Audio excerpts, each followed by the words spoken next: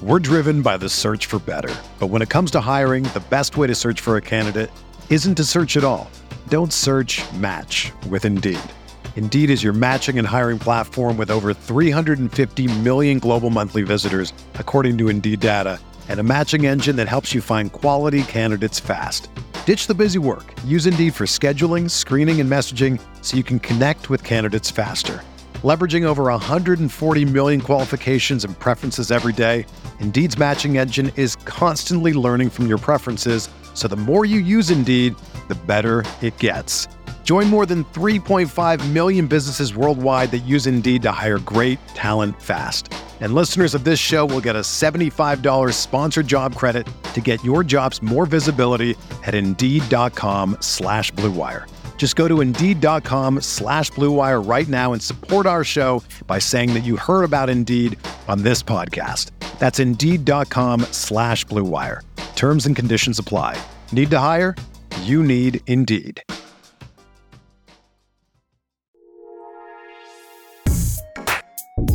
All right, what is going on, everybody? How you doing? Welcome to another episode of Talking Buffalo Podcast, part of the Blue Wire Network. I am your host, Patrick Moran. You can find me on Twitter at Pat Moran Tweets. Thank you very, very much, as always, for locking into the podcast today.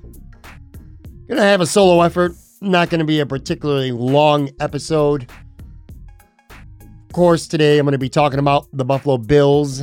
A big victory on Sunday over the Baltimore Ravens on the road. I'll spend a couple of minutes talking about the game, some of the big takeaways from it, and maybe a couple of under-the-radar things. Things that I saw, that maybe you saw, maybe you didn't, that I think may be important for the Buffalo Bills going forward. Like I said, a solo effort today. Tomorrow on the podcast, I'm going to have Chad DiDomenicis with me. Of course, Chad is with Expected Buffalo. We'll talk plenty Buffalo Sabres, but we'll also talk some Buffalo Bills. Chad's a well-rounded guy. I mean, he's known for hockey, but if you follow this guy on Twitter, especially during Bills games, you see some really good stuff from him. So I'm looking forward to having him on the podcast tomorrow. Next week, Joe Yerdon will be with me on Tuesday. And like I said last week, Joe's been doing Casual Friday episodes with me for more than a year now, but we're going to kind of switch gears a little bit. Joe's going to start taping with me on Monday nights, and we're going to drop episodes every Tuesday. So Casual Friday, at least with Joe Yerdon, is going to be a thing of the past. And then the following week on Wednesday, I'm going to have Matthew Fairburn from The Athletic. He's going to be on. And we'll be doing a Buffalo Sabres season preview episode, I'm sure, as well, with Joe the day before. We'll be talking plenty of Sabres. But anyway, the Sabres open up their season, not this Thursday, but a week from Thursday, October 13th at home against Ottawa. So I'll have Joe on talking about that. I'll have Matt on talking about that. As for the Friday show, I still got a couple things in the works, trying to finalize a few things. So more on that soon. Obviously, just make sure you follow me on Twitter at Pat Moran Tweets, or if you're subscribed to this podcast, you'll get notifications. I try to keep a set schedule, but right now, like I said, with just so many moving parts, I'm not always quite sure when episodes are going to drop. But you can count on Tuesdays. Pretty soon you'll be able to count on Fridays again. And I'm trying to do as many Wednesday episodes as possible so I can have 3 in a week. But anyway, look out for those. Again, this won't be long. This will be a short episode here. I just want to provide some thoughts, things that I saw from this game on Sunday. Of course, the big story, the Buffalo Bills are now 3-1 after 4 games. And it was not the prettiest win in Baltimore, but a win nonetheless. And of course, ultimately, that is what matters. Let's start here. I'm going to call myself out. I'm not going to lie. And I know a lot of you, maybe you didn't say it on social media. I did. But I'm pretty confident that plenty of you who are listening to this right now were probably feeling the exact same thing, if not flat out saying it, that I did. And so it was Sunday, and I looked at a screenshot because ultimately my cousin called me out on it, which I knew it was coming, and I deserve it. But at exactly 1:57 Eastern time, so less than an hour of actual time into this football game, the Baltimore Ravens were playing very well. The Buffalo Bills were playing pretty damn bad. And it seemed just like all the luck was going Baltimore's way, and everything that could happen to Buffalo negatively was going on. It was one play specifically. Baltimore was up, I believe it was already 17-3 Ravens. And Lamar Jackson went back to pass. And it looked like Von Miller had him dead to water for a sack. Another player, too, I can't remember who it was. But somehow, some way, Lamar Jackson kind of wiggled out of it. He escaped it, rolled out to his left, just threw a football up around the vicinity of tight end Mark Andrews. Matt Milano was right there. Both of them got a piece of the football, tipped it, went in the air. I believe Dane Jackson ran past it, and somehow the ball ended up being caught by a Baltimore Ravens receiver. I can't remember right now. The name's escaping me off the top of my head. But anyway, he caught a pass, tiptoed right on the sidelines. So it went from being what should have been a sack to what could have easily been an interception, or at worst, an incomplete pass. And it ended up being a Baltimore reception down the sideline. And quite literally at that point, I texted my cousin and I put it out there for the world to see, because it was my knee-jerk idiot reaction thought at the time. But I said, this game's over. Literally, that's what I said. 4 words. This game is over. That was at exactly 1:57 Eastern time. And again, I know a lot of you out there who are listening to this right now, you either said the same thing or you were feeling the same thing. I saw a lot of, especially on Twitter, you could just tell it's not going to be our day. I'm talking about the Bills, of course. Not going to be our day. I took it a step further and I said the game was over. Obviously, I'm glad, very glad to be wrong. The Buffalo Bills did come back 23-20 over Baltimore, and I saw a pretty cool stat. It was from the Bills PR department. So the Bills won 23-20 after trailing Baltimore 20-3. This was Buffalo's largest comeback victory since September 25th, 2011, when they were playing the New England Patriots. They were trailing that game 21-0, ended up winning in overtime, I believe that was, 34-31. So their largest comeback in more than 11 years for the Buffalo Bills. And Sunday marked the 12th time in Bills franchise history where they trailed by 17 points and ended up winning the game. Quite a remarkable stat there. And speaking of remarkable, again, the Baltimore Ravens offense it was on the field for the entire first half, and it felt like they could do no wrong. But as been the case pretty much all season with this Buffalo Bills defense, they made adjustments and they just tightened up. The Ravens ended up going the final 33 minutes and 39 seconds of game time being completely shut out. So the whole entire second half and the last 3 minutes and 39 seconds of the second quarter, Baltimore was held scoreless by the Buffalo Bills defense. And by the way, it's also worth saying that you look at the score 23-20. Let's not forget here that 7 of Baltimore's points was gift wrapped. A Bills interception on their first series led to a touchdown drive. I think it might have been less than 10 yards. So pretty much 7 points that the Bills defense gave up was actually entirely on the offense.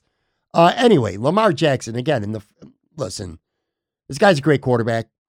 He is very firmly 4 weeks into the NFL season. He's dead smack in the middle of NFL MVP talk. I think right now you're talking Lamar, you're talking Josh Allen, of course. You're talking Patrick Mahomes, and you're talking Jalen Hurts from the Philadelphia Eagles. Though they have far and away been the 4 best players in the NFL over the first month of the season. But anyway, Lamar Jackson in the first half, dominant. 12 completions on 16 attempts for 108 yards and a touchdown. So he threw for 108 yards and a touchdown and only threw 4 incompletions in the first half. Second half, a completely different story. 8 of 13 passing, but only 36 yards. And more importantly, he threw 2 interceptions. The Bills defense forced 2 turnovers. Of course, the big news is, and it's something that's been going on, we've been discussing for a while, the Bills' 1-score streak. It ends after losing 7 straight games by a score. Last year, the Bills were 0-6 in 1-score games, and this year they were 0-1. So that was big news, whether it was credible, whether you thought it was a bullshit stat or not. Bottom line was 1-score games, the Bills have not been good. So this was a big win for that reason too. And circling back to this defense, I mean, what more can you say about the Buffalo defense? Look, Josh Allen gets all the headlines, as he should. I mean, he's every bit as good as we think he is, and sometimes even more. But the story for me over the first month of the season, I think, has been the Bills' defense and adjustments. So they did not look good in the first half against Baltimore, but they went in their locker room and they fixed things. The Bills' defense, not only did they shut out Baltimore on Sunday, but this Buffalo defense has allowed just 7 points in the second half all season long. 4 games in, 7 points total allowed in the second half of Buffalo Bills games this year. That's pretty amazing, man. That's pretty amazing. The Buffalo Bills have outscored their opponents in the second half this year 63-7. 63-7. That is remarkable. So anyway, we all watched the game. I'm not going to give you a play-by-play action here. You already know how the game played out. But following the game, I had what I considered 6 instant takeaways, and I just want to run through those and talk about them a little bit more in depth for each. The first one, Jordan Poyer. He's just a game changer. And here's the thing about Jordan Poyer too. Sometimes it feels like there's other players on the team that get a lot of name recognition. Guys like Milano and Tremaine Edmonds and Von Miller, of course, and a few others. It kind of feels like they're making plays around the ball a lot. Sometimes with Jordan Poyer, the thing about him is it feels like he's not really doing much out there. Like, you're not seeing him involved in a lot of plays. It feels like, Jordan Poyer, he's doing nothing. He's doing nothing. He's not doing anything. And then bam, game-changing play. He does this all the time. And on Sunday, this came twice. That's what all pro players do. They don't just make plays. They don't just put up stats. They don't just get interceptions. They change games. And for me, man, Jordan Poyer, he simply is, he's that dude. He is a game-changing safety for the Buffalo Bills.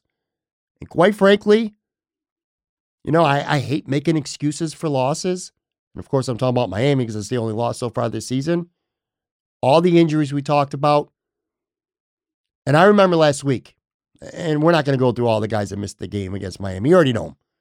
But at the time last week, I said Mitch Morse was the biggest injury and that if he plays, the Bills win. And to some extent, I absolutely still believe that. But after watching on Sunday in Baltimore, I kind of want to change my take. I think the Bills are 4-0 if Jordan Poyer played in Miami. Because, again, he just makes plays.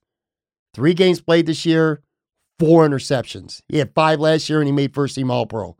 He's got 4 in 3 games right now. And again, the second interception against Lamar might have saved the game for the Bills. Very well might have saved the game for the Bills. He's just an impact player. He's a game changer. And that's what all-pro players do. So Jordan Poyer, man, him being back in the lineup was huge. Thought it was pretty interesting that Damar Hamlin got the start over Jaquan Johnson. I think that's because Damar Hamlin plays a little bit more of a Micah Hyde role. And again, going back to last week, I thought the Bills defense did a very good job against Miami, all things considered, especially having quite literally none of the starters available in the secondary by the second quarter. So, one play, Jalen Waddle beats Jaquan Johnson badly, and Damar Hamlin's at split second get in there late.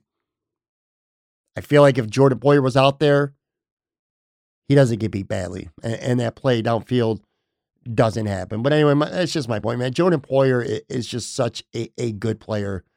And I don't know how it's going to play out with the contract. And it sucks that every time he does something, we're talking about this contract. Because we all know he wants a contract. I mean, he got a raise for this year, but he's going to be a free agent after this year. And we all know that, the Bills got other priorities as well. A long-term deal with Ed Oliver.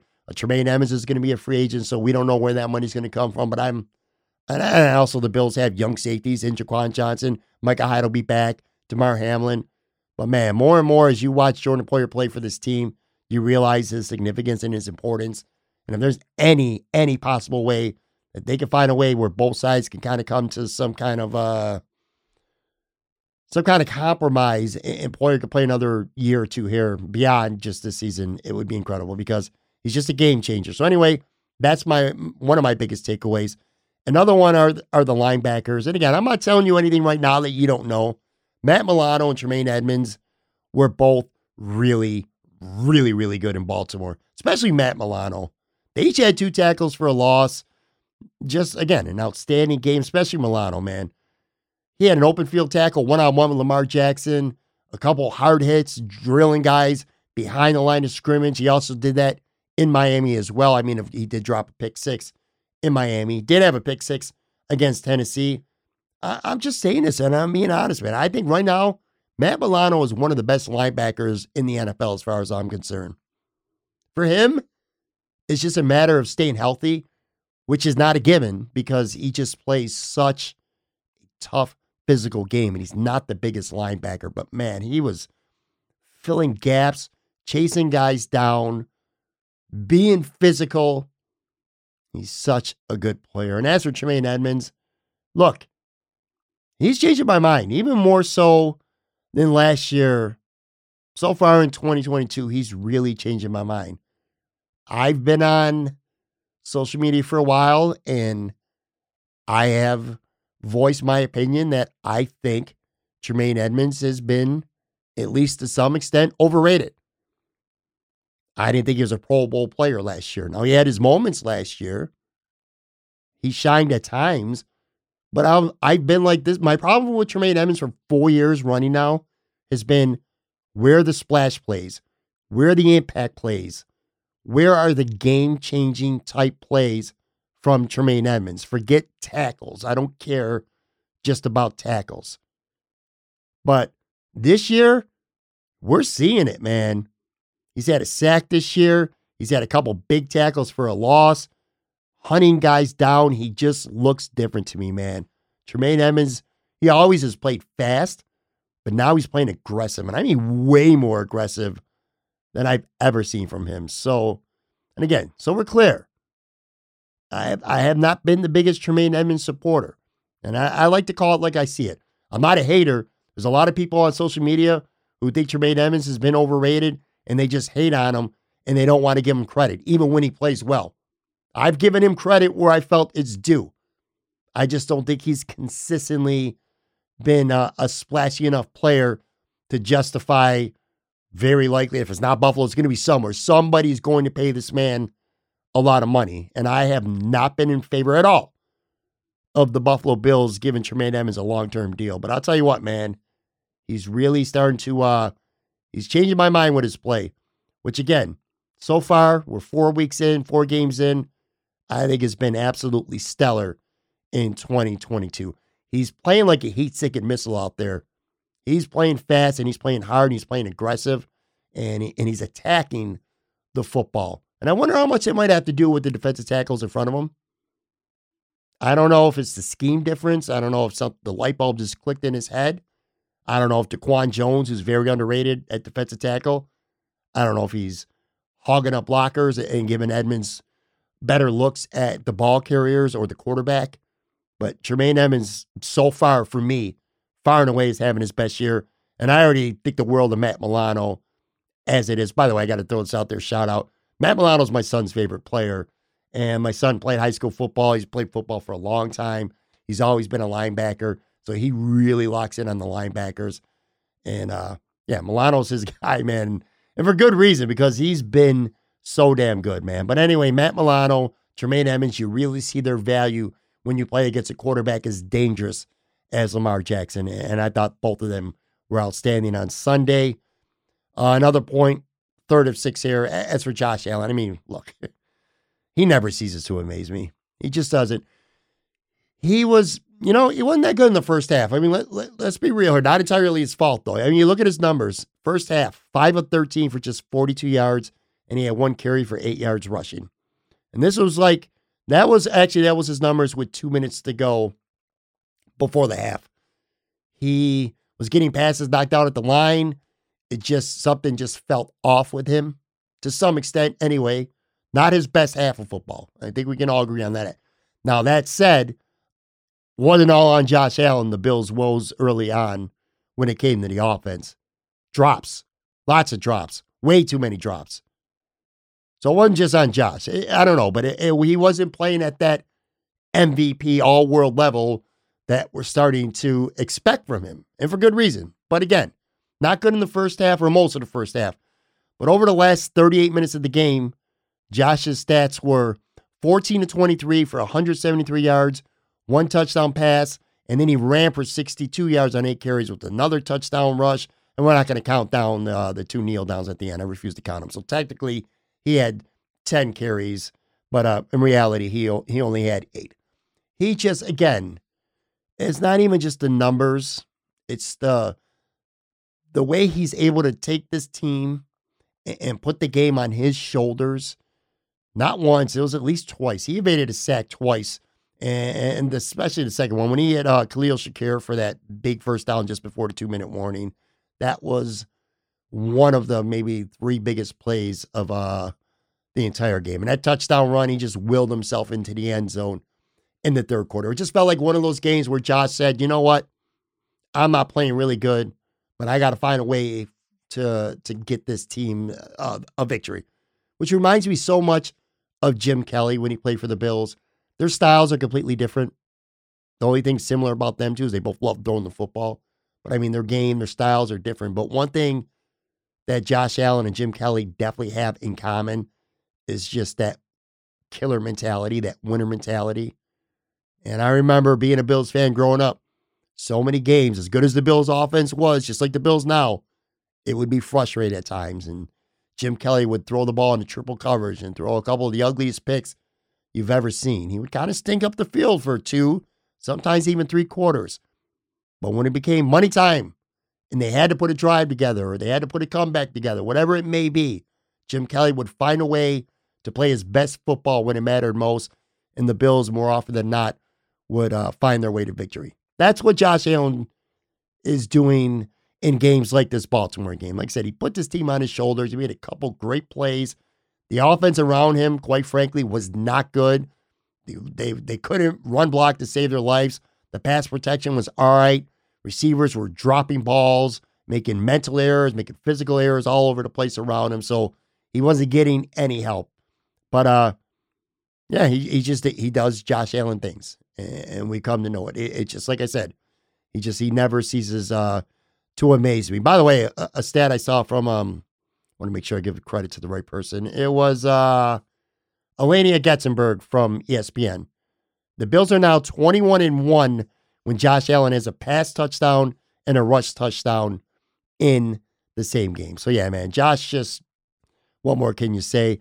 Another takeaway, I mentioned him, Khalil Shakir. I want to see more of him now going forward. And I think we're going to, if for no other reason, injury purposes. So Jamison Crowder broke his ankle on Sunday. We found that out on Monday. And this team's already down Jake Kumerow. Isaiah McKenzie left with concussion protocol on Sunday, although it seems he's going to be fine. We all know about Gabe Davis being hobbled with the ankle. So it's taken injuries for Khalil Shakir to get an opportunity. I really like what I saw from him in the second half. He had 2 catches for 23 yards. He took a screen pass and went 14 yards in the third quarter, which was a big play. Led to a touchdown on I think they capped it off with the Josh Allen touchdown run. And then on the play where I said Josh Allen evaded a sack twice on the same play, rolled out to his left and threw a pass for a first down and went to Shakir. It was 9-yard catch on it. I believe it was a 3rd and 3 in the fourth quarter on that game-winning drive. Jamison Crowder, I mean, look, he was a proven veteran coming onto this team, but I haven't really seen anything from him for the first 4 months that got me excited. And quite frankly, I thought he was terrible before the injury, which I believe happened on a punt. I can't remember. It might have been a punt return. I don't remember. I think it was. But anyway, regardless, Jamison Crowder had 2 drops, bad drops. One of them was a key third down pass. The ball sailed right through him. And you could see on the replay, he took his head and he looked upfield before he caught it. It was a slant up the middle. So at that point, man, I was already clamoring for Khalil Shakir. It sucks that Jamison Crowder had to break his ankle for that to happen. I mean, that really sucks. But I like what I see from Shakir. 2 catches again, 23 yards. He'll probably be returning punts going forward as well. We've liked him throughout training camp in the preseason. And understandably, Sean McDermott does not like to thrust rookies into action unless they've either earned it or he needs to. Well, in this case, they need him. They need him with the injuries. I like what I saw, and I'm looking forward to seeing more of him. And sticking with the wide receivers, Gabe Davis, man. I mean, this dude needs to get healthy. He's not himself right now, and it's so obvious. Just 1 catch for 13 yards on Sunday, and he had 2 very, very catchable drops. No impact at all in Miami the week before. And look, you're not going to find somebody who is a bigger Gabe Davis guy than me. I promise you that. I love Gabe Davis. I was calling him the next Mike Evans literally before anyone else. And I know that sounds ridiculous at times, and it especially sounds ridiculous right now. But look, man, there's nothing wrong with Gabe Davis except for one thing. The dude's ankle is hurt, man. He's hurt. He's trying to play through an injury, and it's not working right now. He's just not effective. I'm sure this ankle is hampering him physically. I mean, we can all see that. And I also think, quite frankly, that this injury is hampering him maybe mentally a little bit. I mean, he dropped I don't want to say he dropped a touchdown in Miami because the Miami defender did make a play on the ball in the end zone, kind of knocked it out of his hands. But that ball touched both his hands in Miami. And the Gabe Davis that I've come to know comes down with that ball. And it continued into this week. He's not right.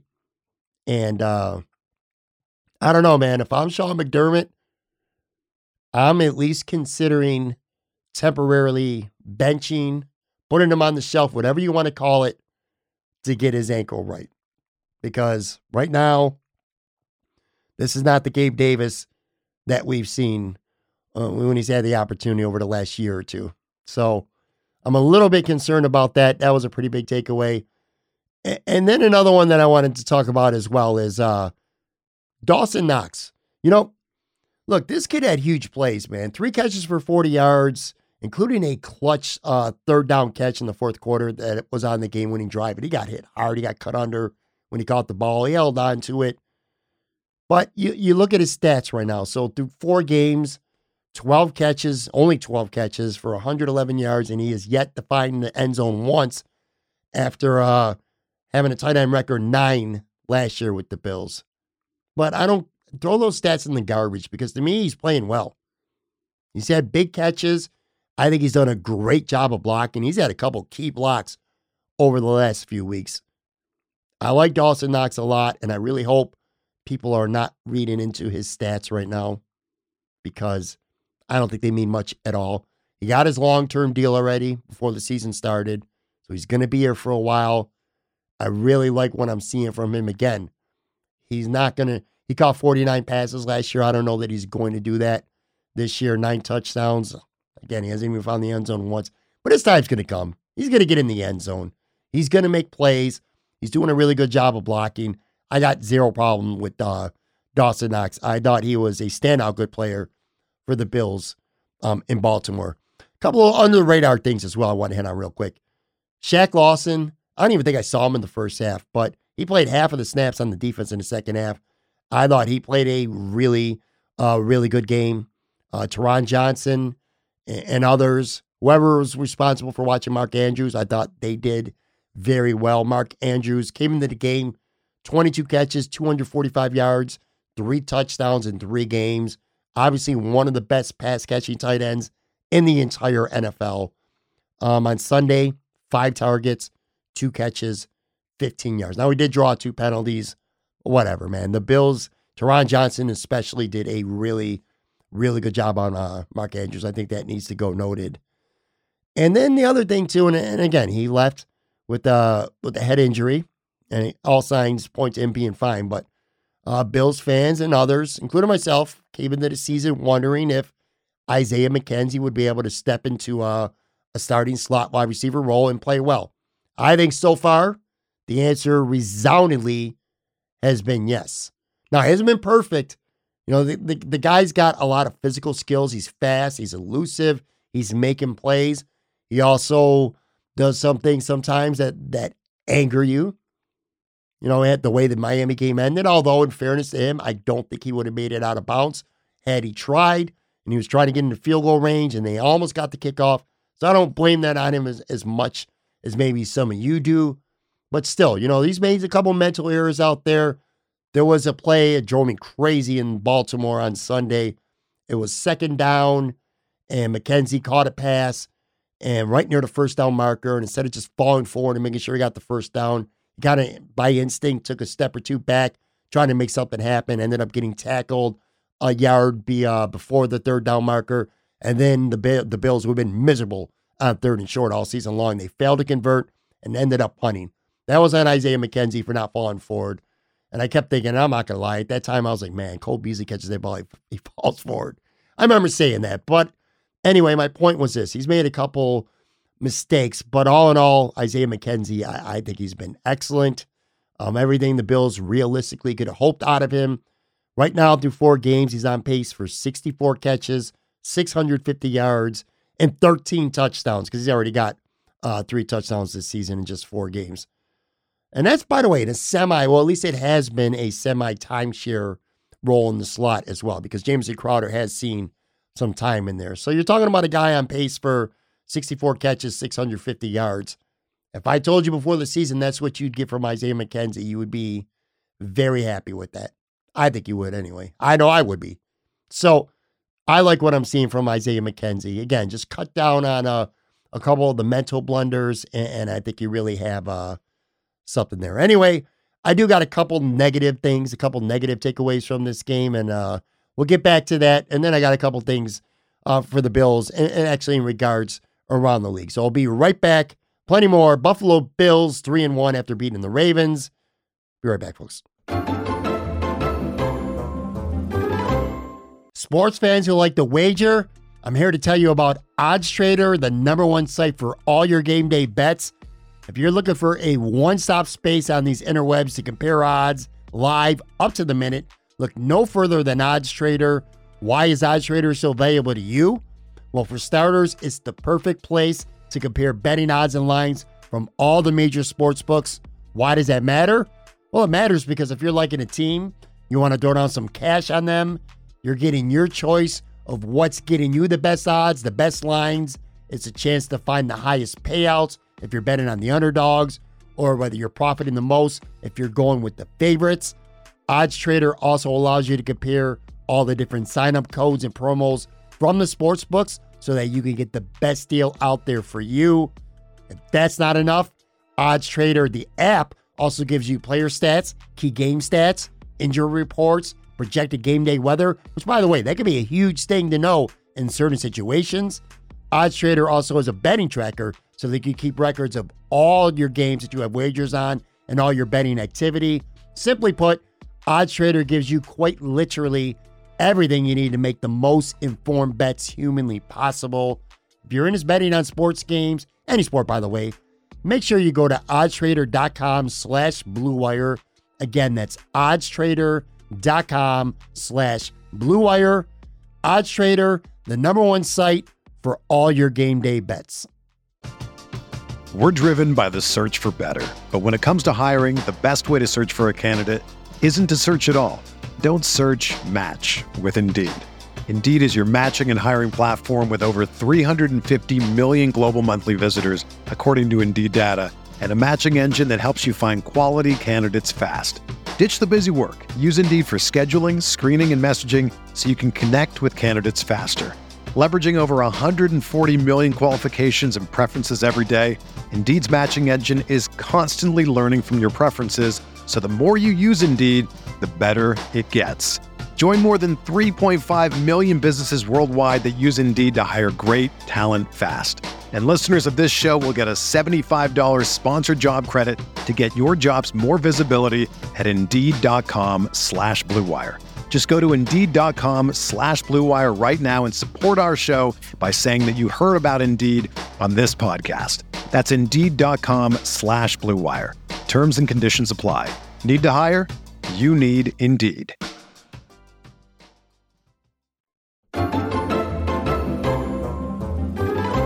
All right, I'm back. I got to work on my damn transitions. I talked about this with Joe Yurda last week, man. One of my biggest flaws, whether it's solo, whether it's having a guest, is when I go to break or when I end the podcast and I transition to the outro. I always seem to screw it up. So today's been no exception. But anyway, lots of positives to take away from the Bills beating Baltimore, which, look, when you win on the road against a quality opponent, there's going to be a lot of positives. But there were a couple negative things too, and I wanted to hit on those briefly as well. One of them is, and again, ultimately they got away with it, so it doesn't really matter, but you don't want to make a habit of this. The Bills played that entire first quarter and a half quite literally like they were suffering from the biggest Miami hangover in history. And again, quite frankly, they were down at one point 20-3, and I thought they were kind of lucky to be down 20-3. I mean, again, drops, passes by Josh Allen batted down, deflections, dumb mistakes. I talked about McKenzie going backwards on a catch. That's just one of the many things I'm talking about. Baltimore just dominated, and Bills made it easy on them in the first half, or most of the first half anyway. Baltimore ended up having the ball for over 21 minutes in the first half. You don't want to make a habit as good as the Bills are, and we've already talked about, I threw that stat out there, how good they've been in the second half, especially the third quarter where they're just murdering teams. And with the exception of this game, the Bills have been scoring a touchdown literally on their first drive of every game. But you don't want to make a habit of playing a quarter and a half of just horrible football because, again, had Baltimore been a little bit more efficient with just a couple things, it could have been more than 20-3. It could have been 27-3, even 30-3, and the lights would have been out right there. So I didn't like that. Like a lot of you, I have a problem with how the Bills are running the football right now. And I'll tell you what, when it comes to this rookie James Cook, I think the Bills, Sean McDermott specifically, because ultimately he's responsible and in charge, I think you either need to give James Cook a vote of confidence or I think you need to make him inactive. Don't even play him at all if you're not going to have more confidence in him. Promote Duke Johnson from the practice squad or something. Because this has happened now twice. So the kid's a second-round pick. The team obviously thinks highly of him. And you open up the season in L.A., and the first time James Cook rushes the football, he touches the football, he fumbles it, and he loses it. What happens after that? He didn't see a touch again. He did not touch the ball. I'm not even sure he played another snap again in L.A. Okay? I don't remember what he did in week 2 against Tennessee. Not too much. But last week in Miami, he looked pretty good. I think he caught 5 or 6 passes. I was remembering thinking to myself, I'm like, in fact, I talked about it on the podcast last week. I'm all right. I can see this kid starting to get more involved in his offense and have a bigger role going forward now. I can see it. Well, in Baltimore, he drops a pass he should have caught. I mean, it was a bad drop. And then he does not see the target, a single target again, for the rest of the afternoon. Not one. And he barely played, too. I feel like at this point, being a rookie on a team with so many good players, so many veterans, so many leaders like a Josh Allen and a Stephon Diggs and a Dawson Knox on this offense, it's like, I feel like this kid's probably playing right now. He's afraid to make a mistake.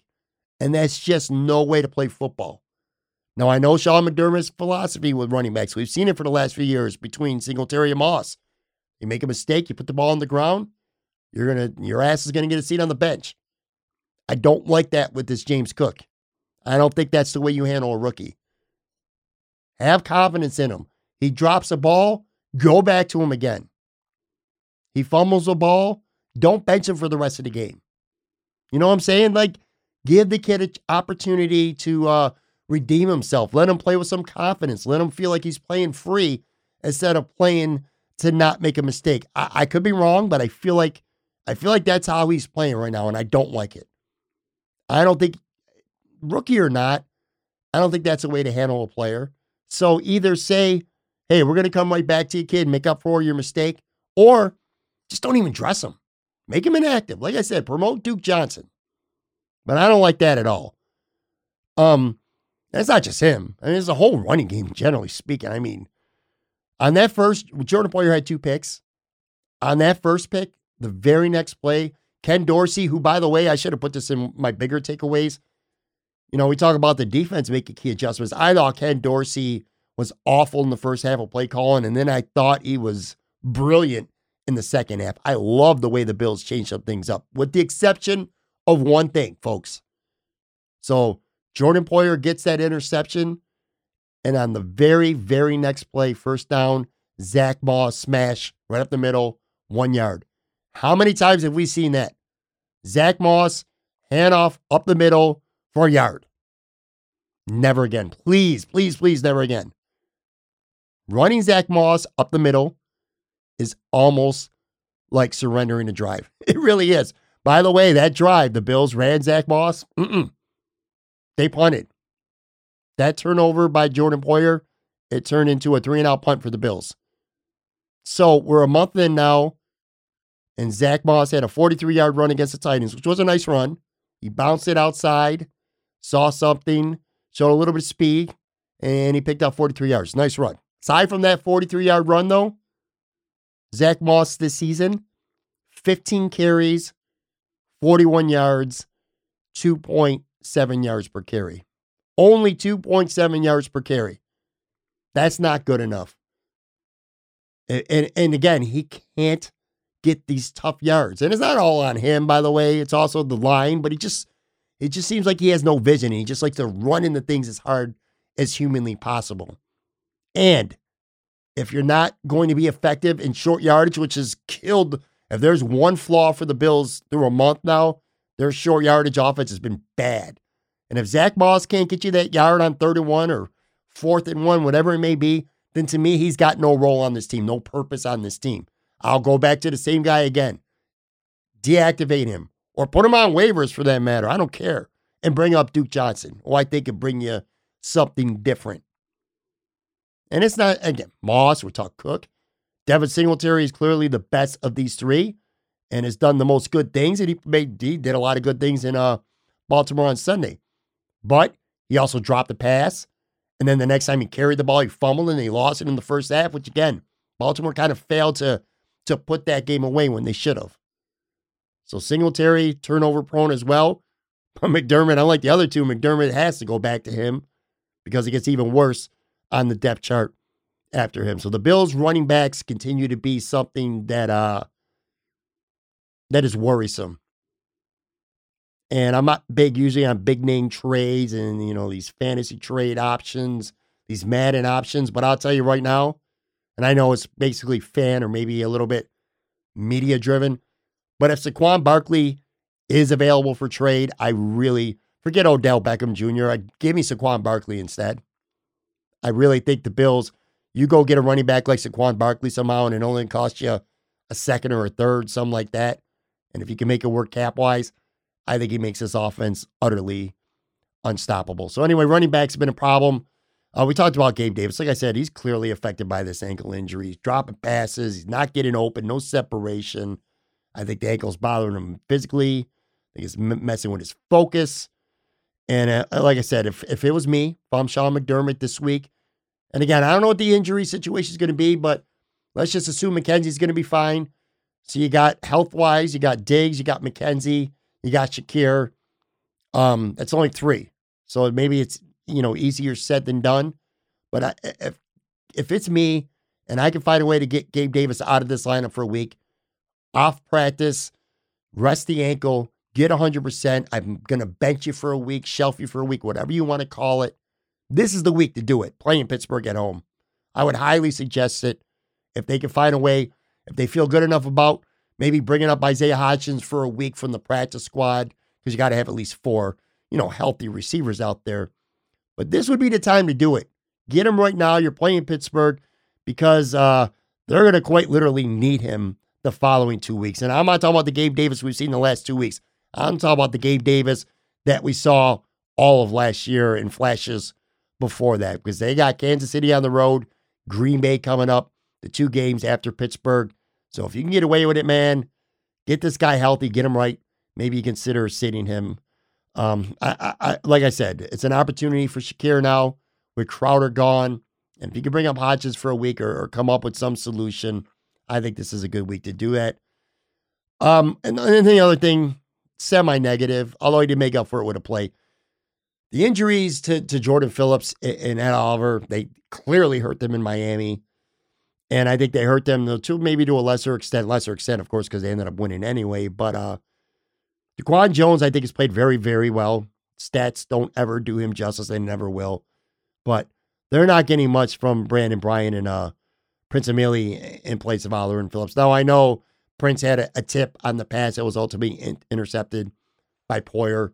But, man, you could see J.K. Dobbins, they were just pulling the defensive tackles apart. There were gaping holes from the run through. They're not getting any kind of real penetration in the pass rush from these guys. Not on any kind of consistent basis now over the last 2 weeks. And I get it, man. These are practice squad players who are forced into basically a starting role with the injuries, which, by the way, I'm a big Tim Settle fan, or at least I was coming into this season. I loved the free agent signing from Washington, but let's be real here, man. I know he missed the game because of injury too, but last 2 weeks, Tim Settle's had plenty of opportunities to make his presence known, make an impact with the Bills, and honestly, he's really done nothing. So anyway, hopefully, I think Jordan Phillips is going to be out for at least another 1 or 2 weeks, but hopefully this is the week where they get Ed Oliver back, and that'll start to make a difference on the defensive line. Look, to summarize this stuff, man, the Bills, I think they've really done a good job so far this year of game planning on defense. And I think the plan has been to take away the opponent's biggest threat. And it's certainly been obvious the past 3 weeks and effective. Like I said on Sunday, Mark Andrews, 2 catches for just 15 yards. The week before, we were all shitting ourselves. Let's just be real here, man. No Dane Jackson, no Poyer, no Hyde. Of course, no Trey White. And they're going against Tyreek Hill. I was horrified, like most of you. Tyreek Hill only had 2 catches for 33 yards. I'll sign up for that any day of the week, no matter what. And again, at least part of that is due to game planning. I mean, Leslie Frazier has come up with some really good game plans to stop the biggest threat. Tennessee, Monday night, Derrick Henry, 13 carries, 25 yards. So I think it's obvious now. The Bills' philosophy so far is just take away their best player and make someone else beat you. Now, Cooper Kupp had good stats against the Bills to open up the season, but a lot of them were meaningless catches, and quite frankly, some of them were garbage time stats. I'm just really impressed right now by the way the Bills are taking away the best players. I'm surprised more teams don't try to do that to the Bills, quite frankly, where, hey, we're going to double team Stephon Diggs every single play. And if Isaiah McKenzie has 11 catches for 172 yards, or Dawson Knox has 6 catches for 120 yards, or Devin Singletary runs for 140 yards, I'm going to tip my cap to you. I'm not going to let Stephon Diggs beat me. That's been the Bills' philosophy right now on defense. Clearly, it's working. As for the game, look, to me, the Bills essentially made up for last week. They went to Baltimore, and they won a game that they had no business winning. Let's just be real here. The Bills did not have any business winning that game. Baltimore should have. Blew them out of the stadium. The Bills were playing bad. The weather was a factor. The rain, for sure. The way they were dropping passes, just things. The Bills did not look right. Baltimore's primed to blow them out, and they let them right back in. So I think the Bills won a game they should not have won. Just like last week. I don't think the Bills had any business losing in Miami. For the most part, they dominated that game. In Miami, the Bills gave the game away. This week, I think the Baltimore Ravens gave the game away. But the most important part is this, to me. Now, maybe I'm wrong, folks, but whether the narrative, whether it's accurate, whether it's fair, whether it's not, I think the Bills needed to win a close one-score game in the final few minutes. I really, truly do. Honestly, I'm happier that the Bills won by a field goal on the last play of the game and got the ball and went down the field and kicked a field goal. I'm happier, more satisfied with that than I would have been had the Bills went to Baltimore and beat them 41-10. Because we've seen that a million times. The Bills sometimes are just the better team. They go out, they own you, they put their flag in the middle of your 50-yard line, and they blow you off the field because they are the superior football team. We've seen that a lot. What we have not seen, and again, you could dispute the accuracy or, there's always angles and things you could say to refute something. But the bottom line is, when a team has punched the Bills in the mouth over the last year or so, the Bills have struggled, especially if it's in the fourth quarter and it's a tight game. So interpret that any way you want. But my point is this: to go down there, to play as bad as they did, to come back, to be in a tight game, to make a play, Jordan Poyer, to set up a long game-winning drive, which was 74 yards before the field goal there. I think that's really important. I think that's better than destroying Baltimore. Because I think, whether they want to admit it or not, and it's just my opinion, I think losing these close games have weighed on them. Yeah, maybe they don't want to admit that, but I believe it to be true. And I think it was important to get that monkey off their back. No matter how good you are at something or how good your team is, when it's a close game and you find ways to lose, I think you might get that mentality, at least to some extent, of, oh, shit, man, here we go again. What's going to go wrong? What's going to be the mistake that costs us this game? So I think it was really important to get that win in the way they did. I think it'll serve them well going forward, because at the end of the day, if you're going to be a championship football team, as good as you are, and there probably won't be a time on the field where they might not be the favorite for the rest of the season. I don't know, maybe they'll be an underdog in Kansas City by a point or two, but I think it's important to know mentally that we don't have to blow teams out to win football games. When you're a championship team, luck is involved. Winning close games is involved. You're not going to win stylistically every week by blowing teams out. So I think it was really important to win this game, no matter how much stock, if any, you put into the Bills' record in one-score games. I think this was very good for them, not just for Sunday, but I think going forward. The AFC after 4 weeks. Beyond the Bills, 3-1. I think that's probably where going into the season, we would have expected. I'm not sure we would have expected the Bills to lose in Miami, but we could have said, all right, well, I could see them losing in LA, or I could see them losing in Baltimore to start the season. 3-1's about where I think they should be. As for the rest of the AFC, I think Kansas City is absolutely right there. They ain't going anywhere. They're 3-1. They looked really impressive in Tampa on Sunday night. They beat Arizona to start the season. They beat up the Chargers. So that's their 3 wins. They had a loss, I think a field goal loss to Indianapolis, just a bad game. The Bills didn't play well in Miami either. But I think Kansas City's absolutely right there. I felt before the season, Tier 1, Bills, Kansas City, 1A, 1B with Cincinnati right there. And I still feel the same exact way about Cincinnati. Cincinnati's very good. I don't care about them being 2-2. I think they're a good team. I think their offensive line's been a disaster early on, but I think they're going to start to figure that out. And as you get better protection for Joe Burrow, that offense is going to get even better. I think they got enough on defense to stay in the mix the entire year. So Kansas City, Cincinnati, right about where I thought they'd be. I think Miami's a true wild card. And I'm not talking about like making the wild card as a playoff team. I'm just talking about a wild card period. How good they are depends truly on Tua's health. And it depends on how well Tua can play. If he can sustain the level that he played the first 2 games and into Buffalo in the third game. So, Miami's the kind of team they could beat anybody. But I could also see they could lose to almost anybody as well if Tua's not playing well. The Chargers have issues. The Ravens have issues. We saw it on Sunday, which 2 weeks ago at home, they blew a 3-score lead, a 3-touchdown lead against the Dolphins. I think they've lost like 5 straight home games or something crazy like that. And the last 2 losses, they've had 3-score leads at home, and they've blown them both. So I think the Chargers have issues because of injury. I think the Ravens have issues because they just can't close teams out. I think the Denver Broncos, who are supposed to be really good with the Russ Wilson acquisition, I think they stink.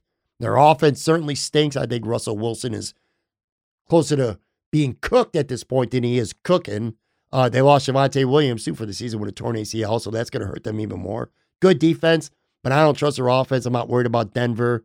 The Raiders, they got talent. They got good players, but they're 1-3 right now. The Colts are badly underachieving, which seems to be the case more and more with these quarterbacks. I mean, they did beat the Bills handily last year, but Matt Ryan's not it. He's just not it. They're 1-2-1. They're badly underachieving. I would say probably the biggest surprise in AFC through the first 4 weeks has been the Jaguars. They're 2-2. They've been competitive. They're playing very well. They're in an AFC South that's pretty weak. Tennessee is a middle-of-the-pack team. I think Indianapolis, I was wrong before the season. I thought they'd be a top 2 seed in the conference. I think the Colts at best are a middle-of-the-pack team. So I think Jacksonville at 2-2 is going to have an opportunity to stick around for a while, man. But again, the big story, the Bills are 3-1 after 4 weeks. A great opportunity. I don't want to, I know they're playing the Pittsburgh Steelers, and on the paper, it's like they're a 2-touchdown favorite, and it's a gimme. But the Steelers have come into Buffalo, and the Steelers have played the Bills very tough the last few years. In fact, they beat the Bills last year at home, the Bills home opener. I know they're a disaster at quarterback, so there's lots of issues. And of course, no TJ Watt. That's the biggest thing that hurt in Pittsburgh right now. But I'm not ready to quite call that a gimme. But the Bills should be 4-1 going into Kansas City and Green Bay. And man, oh man, those are going to be 2 big games. But anyway, that's going to do it for this episode. I said this was going to be short. Like always, I lied. This ended up being a full episode. Make sure you're here tomorrow. I'll have Chad DeDominicis, and we'll be talking some Bills and Sabres, among other stuff. Talk to you guys soon. Thank you.